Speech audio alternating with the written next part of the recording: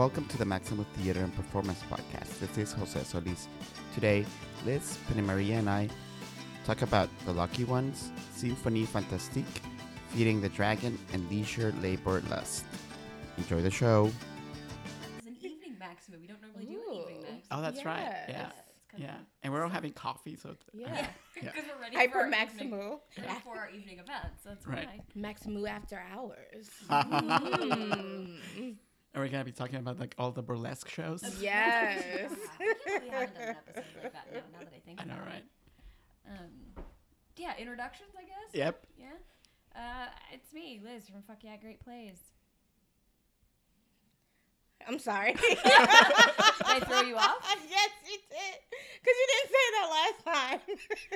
Oh, yeah, right. Last night I said F Yeah Great Plays. Because Okay. That's actually what the URL is. But the actual name of the blog is Fuck Yeah Great Plays. Okay, all right. This is Penny Maria here, Penny Maria Jackson, and I also review with To See or Not to See NYC with my co-host Emily Hawkins. And I'm Jose. You can find me everywhere, basically. Yes, this is true. Jose is everywhere. So today we're going to be talking about 4 shows that we saw. Did we say, like, we only did one borough this time, right? Well, all in, yes, Yeah. Manhattan. Yeah, you're Yes, right. you are correct. I was But in thinking- different areas. Yes, different Yeah, neighborhoods. Yeah.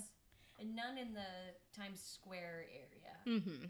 So we're still bringing you something different. Yeah, no something tourist traps. unexpected. No tourist traps. No.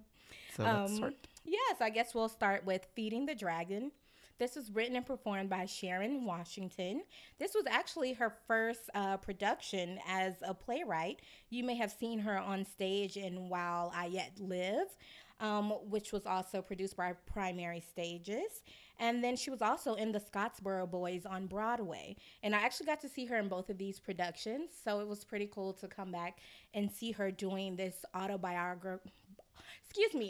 see her doing this autobiographical show.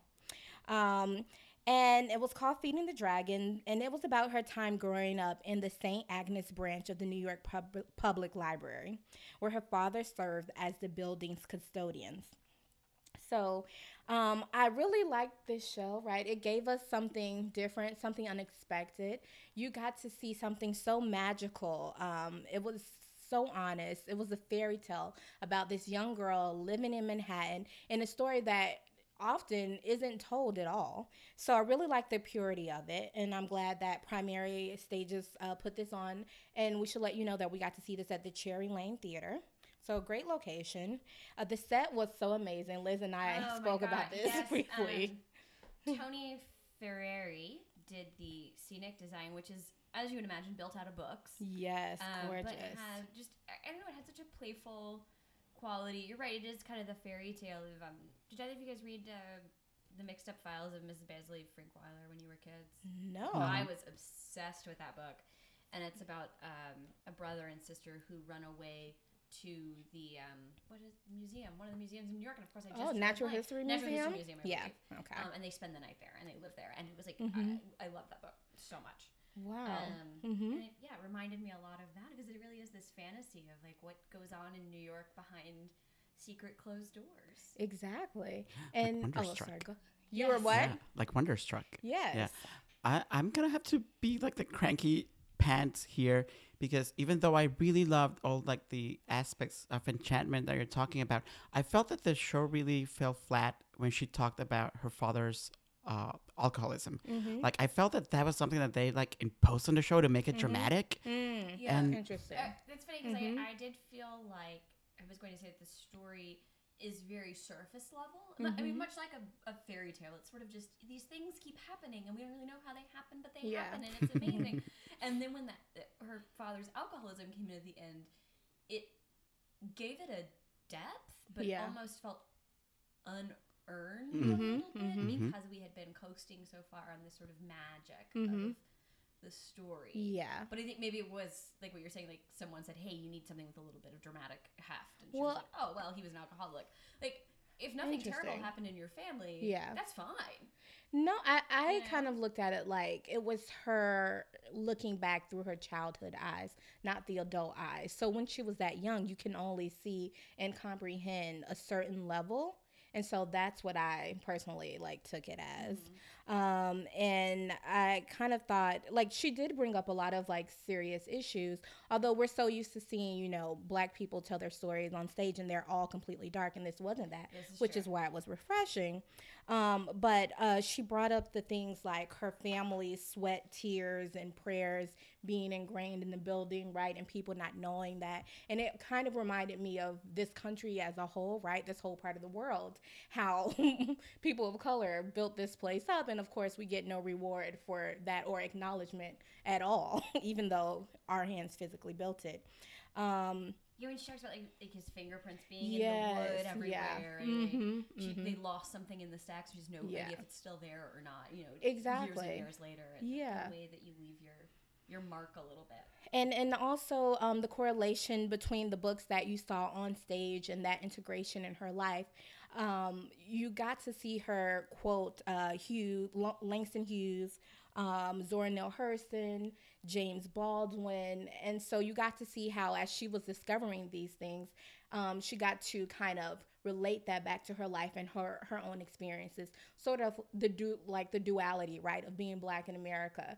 So she got the wonderful chance to go to this private school on the East Side, but giving you some context, like how it felt for her being the only Black student in this place, and then her mother like trying to blend in and how rough that was, but still being appreciative, right, for being able to get this scholarship and be in this new place. So it's like it was a fairy tale, but not sort of the American fairy tale. It was kind of like the Guillermo del Toro style fairy tale. I kind of saw it as like a weird, right? So it's a little bit magical, but a little bit dark. And maybe there was some difficulties in blending that, which is what you guys are talking about with the alcoholism of the father, but the, you know, magic of being in the library after hours. Yeah. I think I probably would have been just like really, really happy if it had just been like Sharon Washington talking about the books she loved and why she loved them and how she related it to them. How she discovered them. Yeah. Because I did love the way that she tied in clearly what she was reading running around after hours. I would have loved to have heard even more of that. Like what that introduced her to. Well, I love the moment of her, you know, connecting with her grandmother, right? When she like finds this book and she like brings it up and she's like, grandmother, and they just sit there for hours from daylight until the sunset. The Audubon book, right? Yes, the Audubon book of birds, and how her grandmother reads every word. But she says, you know, her grandmother, even though she lived in the library and with her parents as well, her grandmother is the one who instilled this love of reading into her. And I really connected with that portion of it. And it also made me think about the self-appreciation like that my grandmother, Lillette Oretha McPhee, and my big mama, Eldora Small, kind of instilled in me as a child. So I connected with that part. There was a moment when the grandmother was telling her, oh, you have to love your hair, right? And so I saw like a few of those moments in the play. There were not a lot of Black people in the audience, but where you heard them go, and then and you saw the white people like, what's going on? So I thought that was like quite interesting, right, to just watch that like happen. But I appreciated the show overall. It was very interesting and refreshing. And yeah, I mean, I feel like it's her first foray into this, and who knows, maybe she'll keep refining and bring us something even stronger. Next up, we have The Lucky Ones, which is Ars Nova piece-by-piece production and Z-Space that they're doing at the Metropolitan Playhouse, which is over very far on East 4th and Avenue B. It's a ways out over there. It was a journey. It is a little like bit the of a show journey. itself. It is, and the show is also a bit of a journey. The book and the music and lyrics are by the Bensons, who you may have seen at, I believe, Under the Radar this past year. And New York Theater Workshop. New York Theater Workshop. They've been around. They write this very beautiful autobiographical songs. They are married. They have a child.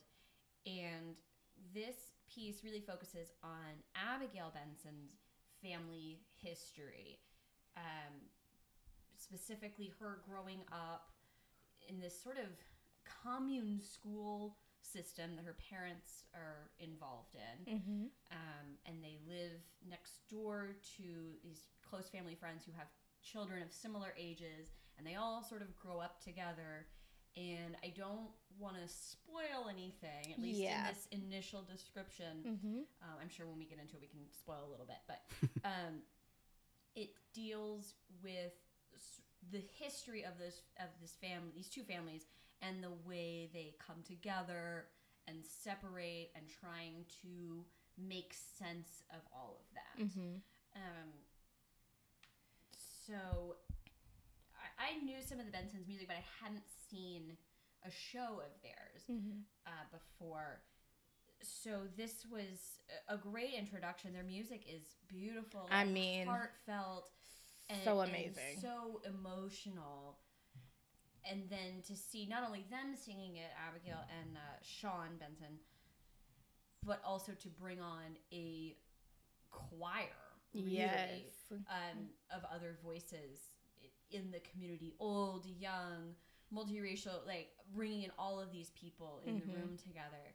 It was a beautiful experience. I just love the Metropolitan Playhouse. I love this sort of old, lived in feel. It used to be part of a church. It used to be part of a girls' school. It has this great history, and they incorporated that into the show as well, which was really amazing. Talking about the layers, right, of Earth and Manhattan, and the slaves who built certain part of it, and the native people who was here before that, and then the animals who were here. So I really like that layer introduction. Yeah. It's funny because we saw Lucky Ones the same week that we saw Feeding the Dragon. And to me, there are some parallels there with what I would call maybe family mythology, which is like the stories in your family that sort of become more outsized and get retold so much that they're almost like a legend instead of a thing that happened to you. And I feel like there were kind of elements of that in both of these pieces, and the way they used, a family myth. In an interesting way. I think it's just a beautiful. Also, the choreography in Lucky Ones is out of control good. And they have professionally trained dancers, and you can see that through in the delivery. So amazing. And so you mentioned Abigail. This was my first time seeing them perform, and I was blown away by the voices, right? So it was like so soulful, and it followed the storyline so beautifully, right? So it started off with all of this energy, and as the show kind of morphed and we went down this dark journey, the music changed as well. Abigail Benson, as well as Damon Dono, who we've talked about before. We love Beardo, who we love. Yes, play Kai. Both of them are nominated for Lortel Awards for this show, and we can see why. As they should be. They are fantastic. And choreography is Sonia Tate. Yeah, and I also want to recognize the girl who played Emma, Adina Verson. She was in Indecent. And I mean, when that spotlight is on her and her final moments on stage, I was just like, yes, I'm right here with you. It was really amazing. They also brought up this theme of, kind of trying to explain who and what God is, and they said over and over, God is the space between us, right? So it kind of goes to those relationships that we have and how we should be trying to make them whole. The multiple meanings of God being between us. Yes. The thing that comes between us is the thing that is bringing us together, and they interpret it a lot of different ways during the course of the show. I don't want to spoil it for you because it's just so beautifully done. Yes, it really was. And I think the theme song, the last song they sing in the show, which is called The Lucky Ones, right? It talks about being a survivor, right? And how oftentimes when you're a survivor, you don't really think of it as a blessing, or if you do, it's kind of tainted by the people who did not get the chance to be here. But the song kind of makes you appreciate the fact that you have a chance to try again, to try to get it together this time. And I think overall the story kind of mirrored what happens in a lot of families. Things happen, various things, right? And people separate over time. But in this show, Abigail is trying to reunite her family as best she can and trying to move forward. And it's about progress ultimately. Yeah, and sometimes there is no easy solution. Sometimes there is no closing the book on something. Sometimes things end. Yeah. And I felt that in a really profound way with this. And I will say this is a show that I would see again if I were invited back. I would go see it again. Let's start working on that now. I would go back. I didn't see the show, but just what you were saying, Liz, before about, like family legends and family myths, like my mind went to like so many places. Like I Yeah. remember there's this story on my dad's side of the family where like apparently like when his like great grandma was giving birth to whatever great grandma, whatever great grandma that was, the guy who got her pregnant was getting married to another woman across from town. Yeah. Don't we all have a little Yeah. bit of that in our And families? Yeah. I love those. Like, I would love to hear some of yours, but also Yeah. like if our listeners, like if you want to share on Twitter or Facebook or whatever, your Yeah. family myths, I think we would all love to hear that. So Right? on my grandmother's side, back, he was a curandero, and he healed people through whatever ways, like out in the ranches in Mexico. And we have a book of like things that he told people to do. Wow. Where it's like, gather rainwater for 3 days, put it in a bucket, bathe outside, Wow. go do this, eat these grasses, and then your knee's fixed. And, and they're these amazing, and then, so this book is all these people being like, and then I did it and I was cured. Wow. Really? There are actual recordings of this. This is Yeah, amazing. they have it. Yeah, it's really neat. It's a book, and we have it in Spanish and English on each page. Someone went and translated it so we can look through it, but it's amazing. But it's like a myth thing. And I forgot to mention this when I said that, but it was one of my favorite parts in the show where they said, and they also wrote in the program, thankfully, none of this happened and all of it is true. Yes, yes, Just, like, exactly. Perfect. Yes, that's Yeah. I think I kind of have the opposite, right? So there were whispers of magic, right, in my family. But I think also with the whole assimilating into the States and what's proper and what isn't, right? There's not, and also Christianity, right? There aren't really stories shared about this. But I do feel some sort of power within me that I feel has been passed down from my ancestors. So I've been told that I have like healing hands, right? Which my mom just considers hot hands. In Miami, she'll be like, get off me. And I'm like, it's the healing power, mother. That's what you're feeling. It skipped you. You don't understand. So, and then also kind of sometimes this gift of like knowing certain things. So, and it happens like from time to time, like I'll just look at someone randomly and I'm like, you had ovarian cysts. And they're like, yes. And I'm like, I know it's weird, right? I'm magic. But I don't have any written proof of this. Well. So I guess if the Banksons are listening, make a musical about us. Yeah. Yes, Bring us- please bring us incorporate us. All right, so what do we have next? So next up, we have Symphonie Fantastique, which is happening at Here Arts. Symphonie Fantastique is celebrating its 20th anniversary. And basically what it is a show where this incredible puppeteer, Basil Twist, who you might know from his work both in like indie theater, but also for his like incredible puppets in Charlie and the Chocolate Factory on Broadway. He does this surreal puppet accompaniment to Berlioz's Symphonie Fantastique. So basically what we have is a pianist who is amazing, just playing Symphonie Fantastique, and a giant water tank, an aquarium full of rags, for lack of, like fancier words. Fabric. Yeah, fabric. Yeah, that's much better. Fabric and like plastic tubes. And it's one of these shows where it sounds really cliche to say it, but you have to see it. Like, I don't even know how to explain it. It's, you're like, I was enraptured for an hour just looking at the water change colors. Yes. And I was like, how did this happen?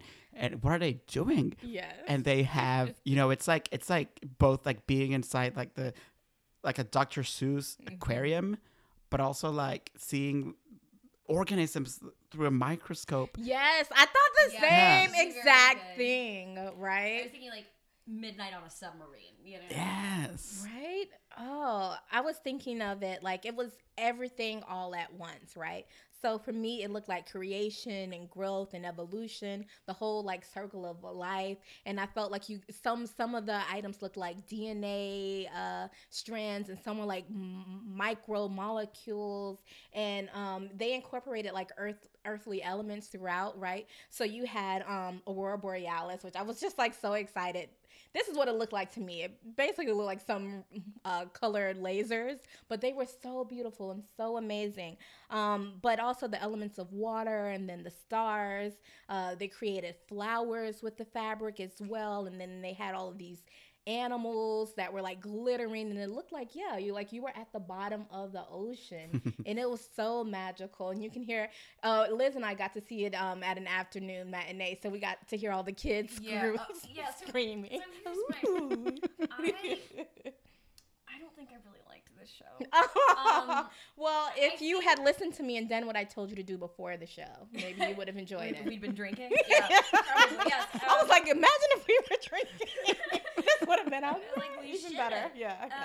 Okay. And I want to preface this with, I love seeing kids at the theater. I give kids at the theater so much more leeway than I give adults at the theater. Kids can like talk and move around and fall asleep, but I don't care. Like, it doesn't bother me at all. So I was really excited because there were so many kids at this show today. And that makes me happy. But kids are a tough crowd. Mm-hmm. And this is this is not billed as, but I was thinking Basil Twist, family friendly, sensory puppet show.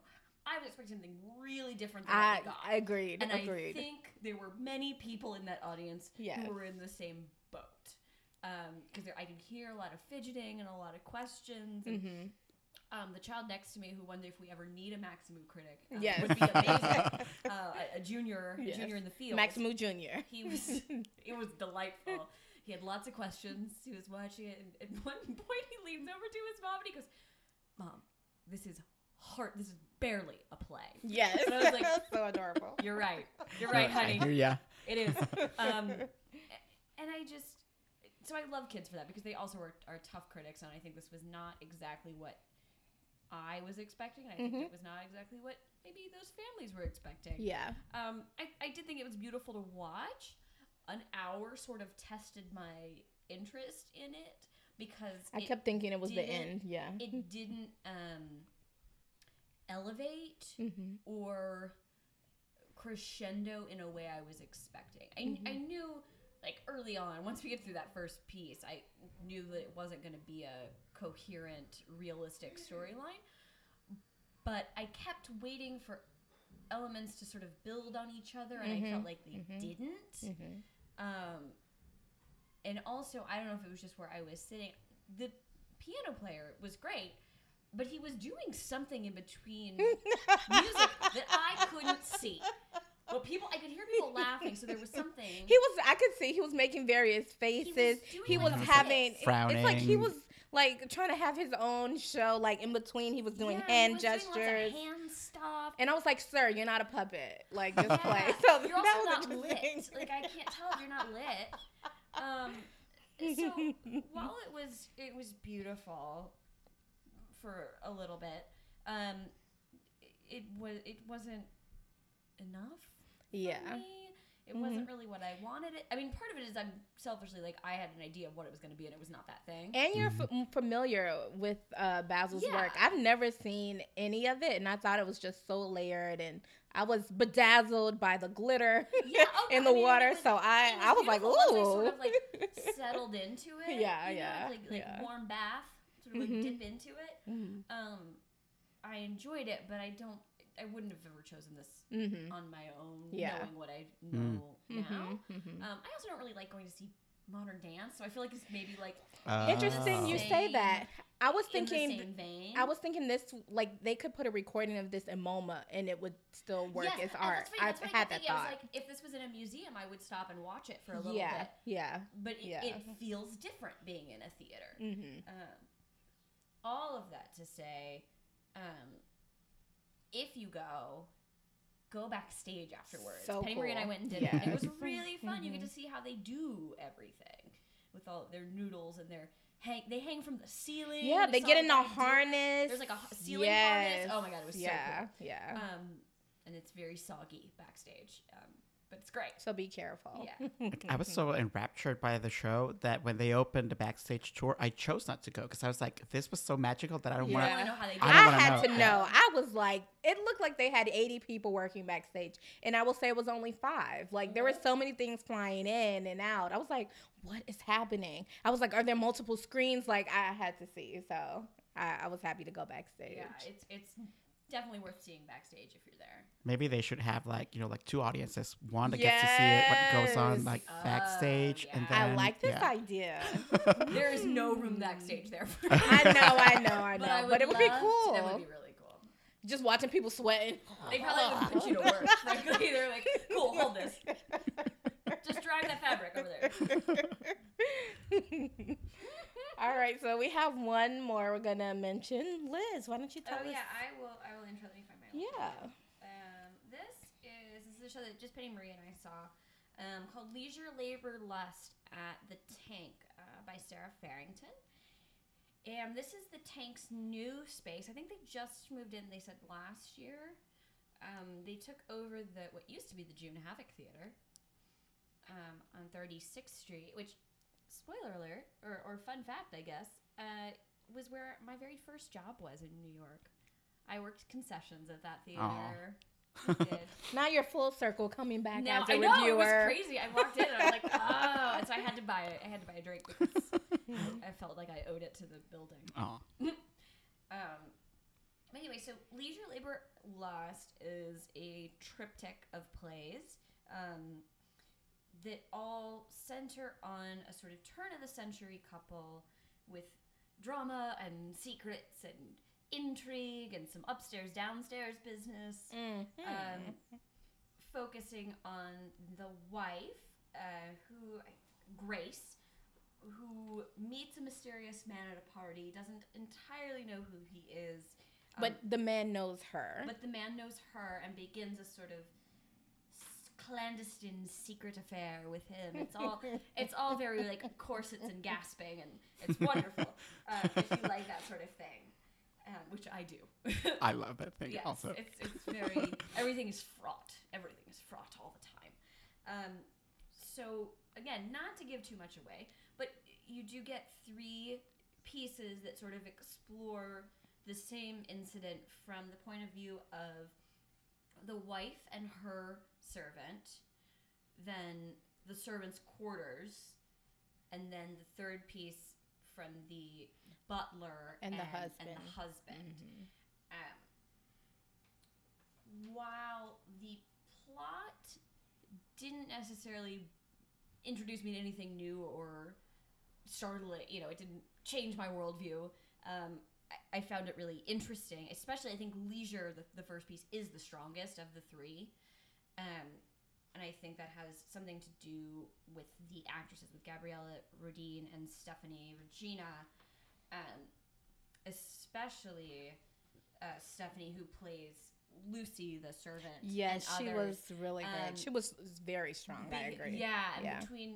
so in both the first and the last piece, the servant plays multiple roles because they sort of flash backwards and flash forward and all of that. So Well, I think Lucy's Stephanie, she had to play like 8 roles, while the butler played 2, right? Himself and then I guess the the man. butler only plays So it too. yeah, So she does had the some most to heavy carry. lifting, Yeah. including playing the gentleman. What is his? It's the street. What's his name? The Delancey. Delancey. Mr. Delaney or Delancey. Mr. Delancey. Yes. And she plays the husband during one of the flashbacks. Yeah, And multiple she has roles. a fantastic stage presence, and I really liked the relationship between the 2 of them, including the biggest, like the most sexual tension over gloves I think I've seen since Carol, probably. Yes. It was great, and it was just a beautiful, and I found myself in that first piece being like, I hope we never actually meet Delancey, and Lucy just plays him through the piece because she has this like great energy, and the two of them had beautiful chemistry. And of course, it was great when we actually met him, or did we, later in the piece. But overall, I think that there's a really good nugget here, and I like where it's going. Mm. But I don't know if I felt like this is the final draft of it. No, not yet. But that's what the tank is for. The tank is for incubating new artists. So, who's to say? Keep at it, Sarah. Yes, I agree with those statements. I will say I was a little confused at first. So I knew there were 3 different acts. The device of the flashback, and Stephanie / Lucy playing multiple characters. I think it kind of threw me off when we actually met some of the characters. I was like, wait a minute. Oh, they're here for real. Yeah, but I also think that one thing that the play did very well is there are moments where Lucy or Gilbert, who is the butler, where you see them and you're not quite sure at first which role they're playing. Yes. I think the script plays with that very well. When you see someone, you're like, are they playing themselves, or are they going to be someone else right in the scene? I also thought like it gave us a good look at a lot of the things we don't think about from that period of time, right? And some of the things that are still prevalent today, like water issues, right? The lower class had difficulties down on Rivington Street, right? And we see in America today, there are certain cities that still have the same issue with good drinking water. Also was very interesting, which I can't understand this for anything, but for the wealthy, you bought a new dress and you didn't wear it for a year. Oh, yeah. What was that about? Completely, yeah. Yeah, it was nice to get that little glimpses of life back piece then. With Christopher Tucker, who plays Gilbert, and Lucy, to get the glimpse of what's going on in the servants' quarters while Grace is having a leisurely bath in the middle of the wasting night. water. Or this, wasting water while she has to carry a bucket up 12 times for her family. I mean, that parallel I thought was great. Yeah. So it was, an interesting piece of work. I will also say I had a gripe that I had to, I was like, wait a minute, why is this wealthy woman's dress wrinkled? This would not have been so during that time because Lucy would have ironed that and had it together. So that's just one of my little costumes. But they got a bathtub on stage. Exactly. So I was like, so close. But yes. I love that. Interesting. That's awesome. I'm really looking forward to this. I haven't seen it. I'm going to see it in a few weeks because I really love Sarah's work. I've seen, I don't think I've ever seen her, any of the shows she's directed, but she and her husband just last year did Casablanca Box at Here Art. I saw that in there. And I think we might have talked about this on a podcast. Yeah, it was definitely on a podcast. So I loved that show so much. So I'm really looking forward to this. So what's next on your agendas? Well, Wednesday, I am playing hooky and going to go see Angels in America. This is my birthday present. I'm really excited about it. Which actually now I'm having a flashback to that Basil Twist show. And I was thinking like when they had the white fabric and then these, I was like, oh, it kind of looks like an angel. And then they had the red light up things. I was like, oh, evil. so, it was quite interesting. So we've got that. Our Lady of 121st Street at Signature. I'm going to go see that. Oh, yeah. And so excited. And Dominique has a new show coming there as well. Yes. I'm trying to get on a list for it, talking to one of my contacts. And on the way here, Liz and I was talking about all these revivals going on Broadway, led by all these white males. Yes. I'm going to go check out Carousel. All right. I will be very interested to see what you have to say. I'm interested in that. I will voice on that, even if just on like Facebook or Twitter. I'll say something. Oh, and I think I just got tickets to see Dance Nation. I think that's the one that I just the one that's whatever's coming up at Playwrights. I just got the tickets for. I can't remember. I think it's Dance Nation or This Flat Earth. One of the I don't know. Whatever one they have coming up, I'm going to it because I was excited about it. Whatever it was. I'm also interested in seeing Milma's Tell at Lynn Notch's new work at the Public. Oh, yeah. Invite me to that. Anyone? Yes. I didn't know we could put requests at the end of the episode. I'm into it. The Bible says, make your request now. I'm also looking for someone to pay off my student loans, Nice. Well, I got a wedding to pay for if anyone wants to chip in. While we're making requests. Jose. What do you need? I have no wedding coming, but I'm going to Carousel also. I'm seeing Mean Girls on my birthday, so yay. I'm also going to see King Lear at BAM next weekend. Yeah.